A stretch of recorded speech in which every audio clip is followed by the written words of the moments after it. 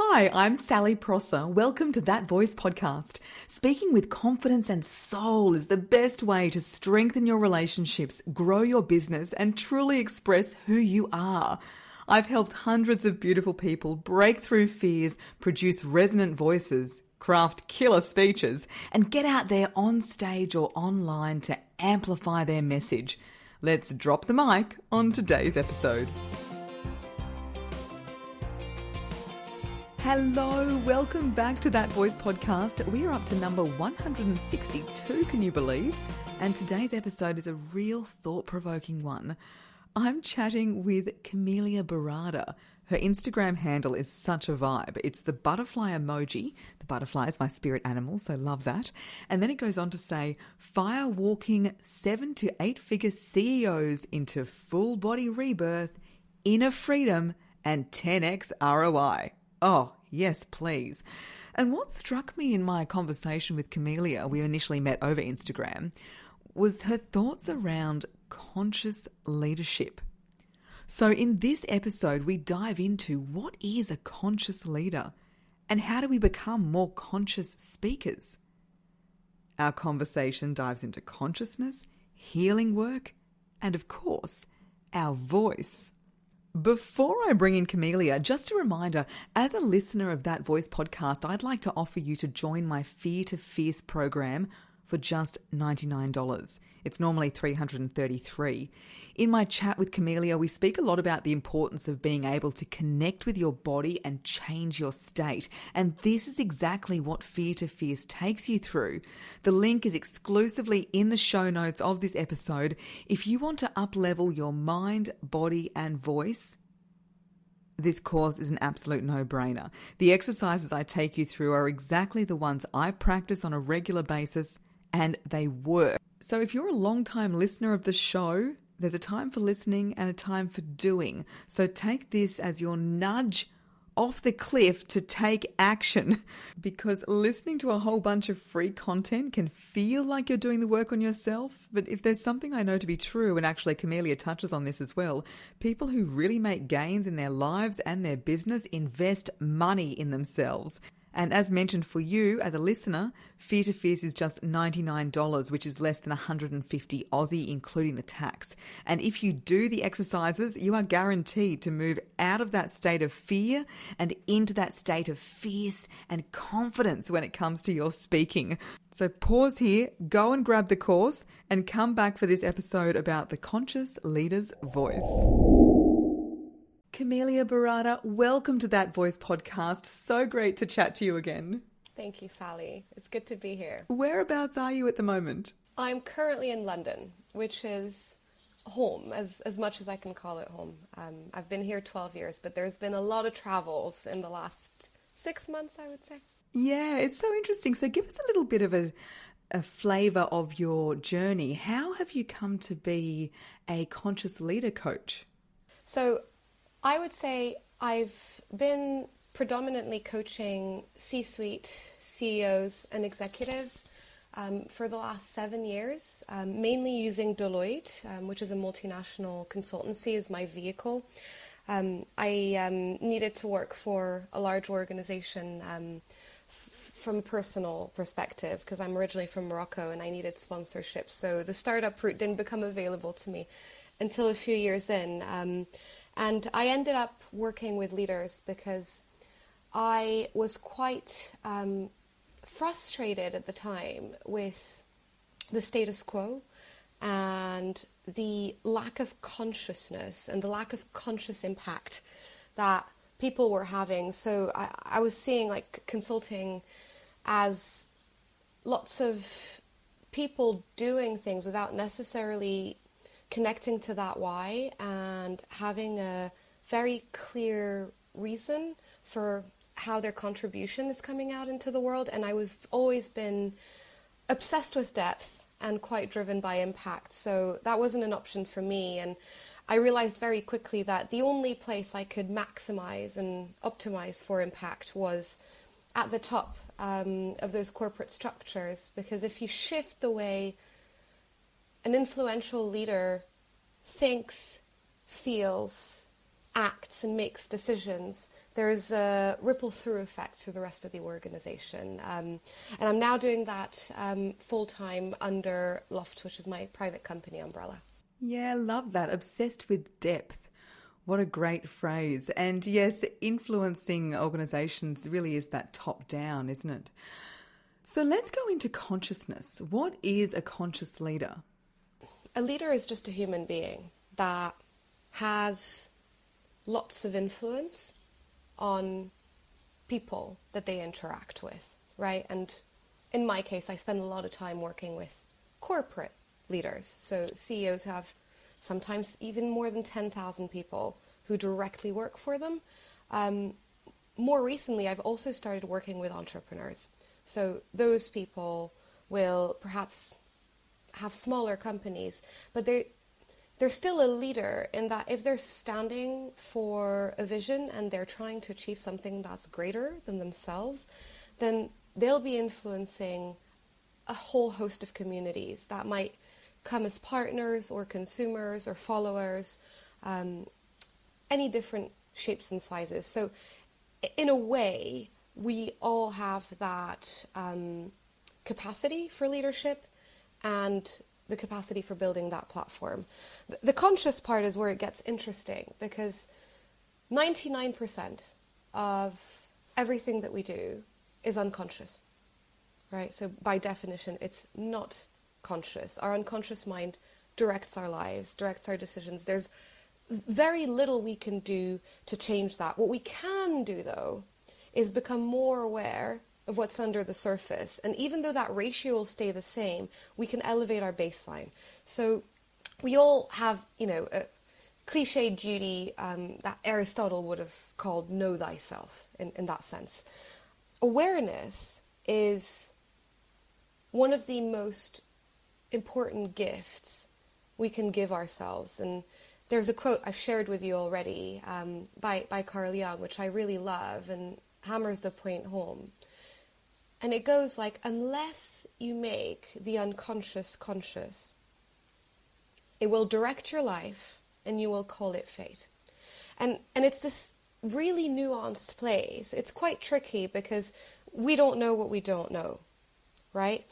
But unless, typically, in my experience, leaders who are conscious are, for whatever set of reasons, and usually it's some kind of trigger that's happened. It can be a positive trigger. It's typically a negative trigger. Some kind of crisis, maybe a serious loss, loss of health, loss of person, loss of job, loss of identity in some form. That happens, and that essentially shakes up all of the beliefs that that individual would previously hold, that they were living by. And it's quite a violent shake-up, so it acts as a trigger that almost awakes them to the possibility that perhaps they and their lives isn't exactly how they previously imagined or thought. And so there's this curiosity that emerges that almost becomes unstoppable because they were so convinced of certain truths, which have now been proven false by whatever event happened. And they start to consciously explore themselves and reflect and introspect because they recognize experientially that there's been quite a large gap between what they thought reality was and what their experience of reality ended up being. So that's what I would say a conscious leader is.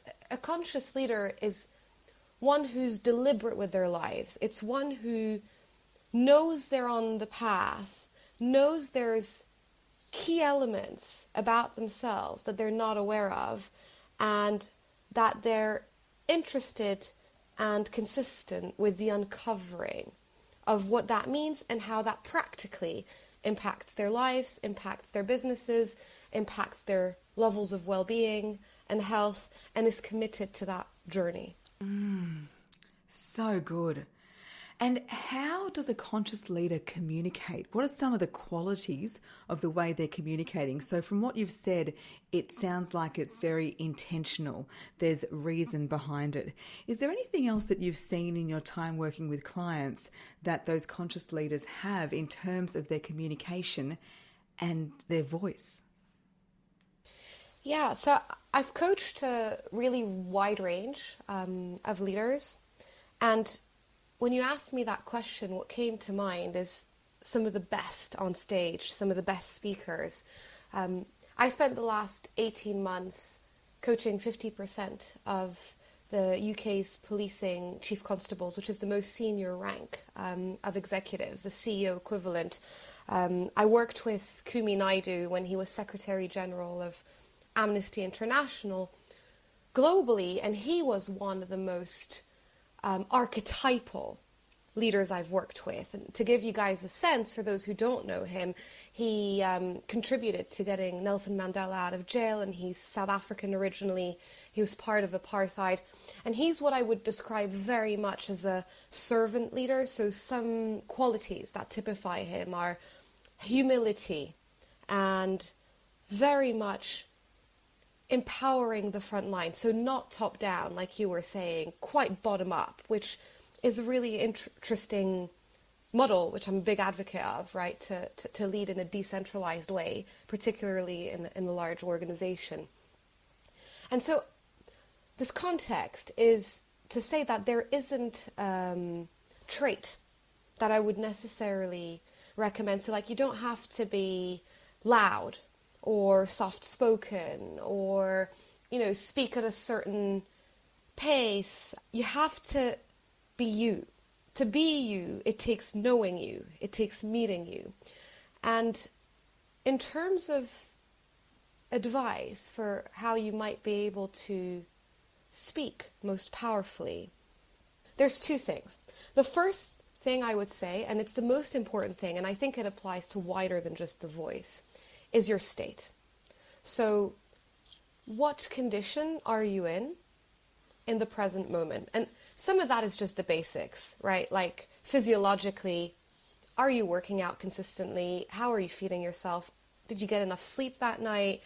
Is there a huge amount of stress in your life, conflict in your life, and you're not necessarily accustomed or familiar in handling that?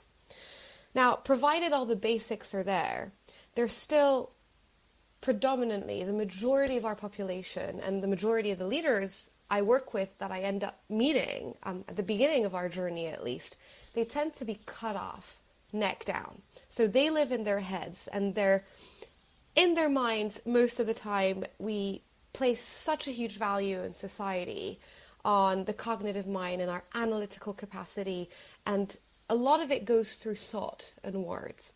And our state goes beyond that. So the first thing someone can do to optimize the way they speak is to really connect and to focus on becoming present. And the easiest way to do that and to connect to the unconscious, right, back to our theme of consciousness, the body is the first unconscious mind. So how can you really get into the body? How can you connect to all of you, not just the brain part of you? And really slow down. You can use the breath, and you can really almost develop this presence and this witness, I would say, this observer quality where you're almost watching yourself while still connected to yourself at the same time. And that'll really, really help you use your voice as an instrument. First, top way. So state and using your voice as an instrument. And the second, I started to talk about anyway, it's the running theme. Authenticity is the word that keeps coming through. And in order to have an authentic voice, and I know you do so much amazing work here, there's really something around knowing yourself. What is your message? What kind of impact are you trying to make? Who actually are you? What is the archetype of what you're embodying in the world? If you're conscious of that, it's going to flow a lot more easily. You're going to be able to express yourself in a way that touches at a much deeper level. Oh, Camilia, speaking my language, absolutely. I see this with the voice as well, where we're cut off at the neck. It's that overthinking and over worrying, and that's why the voices, the quality can sound very light and even high pitched, and it's using the breath to get back into the body, changing the state. That is what my Fear to Fierce program is all about. So if you're listening and you're wanting to learn how to get into your body for your voice and change your state, the link is in the show notes for Fear to Fierce. That's why I focus on that, because it's so important. Once you can get connected to your body, as you say, it's not about being loud or being soft or being fast or being slow. It's about being truly connected with yourself and your message and the type of communicator you are. Totally. And there's something around that connection to self piece. I mean, you started saying it. It's so easy to be stuck in the thinking mind, and our brains are designed to think, by the way. To anyone who meditates, who's listening, or has been thinking that meditation is not for them, we're not designed to stop our mind from thoughts. It's really about developing that second of awareness where there's that space and you're able to watch the thoughts happen without identifying to them. And so it's almost like you're, in a very subtle way, shifting the center and the locus of awareness and where that's coming from. And to me, that's what matters when you're talking about that connection piece. We can feel it, right? Like we can feel it when a speaker's speaking from their brain, or they're not necessarily feeling the words as they're speaking them, versus it's coming from that more deeper intuitive place. Yeah. It's taking away that focus from, what do I want to say, to how do I want the audience to feel, or what is the emotion that I'm conveying. Absolutely. I've had a couple of sessions just this week with prominent business leaders. They're actually entrepreneurs who have recently scaled their companies quite quickly, and they never gave conscious thought to the leadership or cultural or people element of things, because they're tech companies. And typically, I support them on transformational sort of topics. I've been helping them on scaling. Most of our work to date has focused on the business side of things because that's been more prevalent. But as we get into work, it becomes very, very clear that the individual consciousness of the person is really, really important and can often act as a ceiling, particularly if you're the leader, the CEO, the business owner, whatever term you want to use. And so unless you're doing the work on yourself too, at an individual level, there's a constraint, there's a bottleneck in your business because of that lack of awareness. And this week, it must be the deep week, I don't know, but it's happened in all of my sessions. And we ended up going so very deep. And for example, one of my clients, we did a really large somatic session and started off with a breathwork piece and then did some movement. So really got into the state stuff that we were talking about. It matters for the voice and the presence element. And then from there, we did coaching. And there was so much emotional release, so quite a lot of emotion that was felt, lots of tears.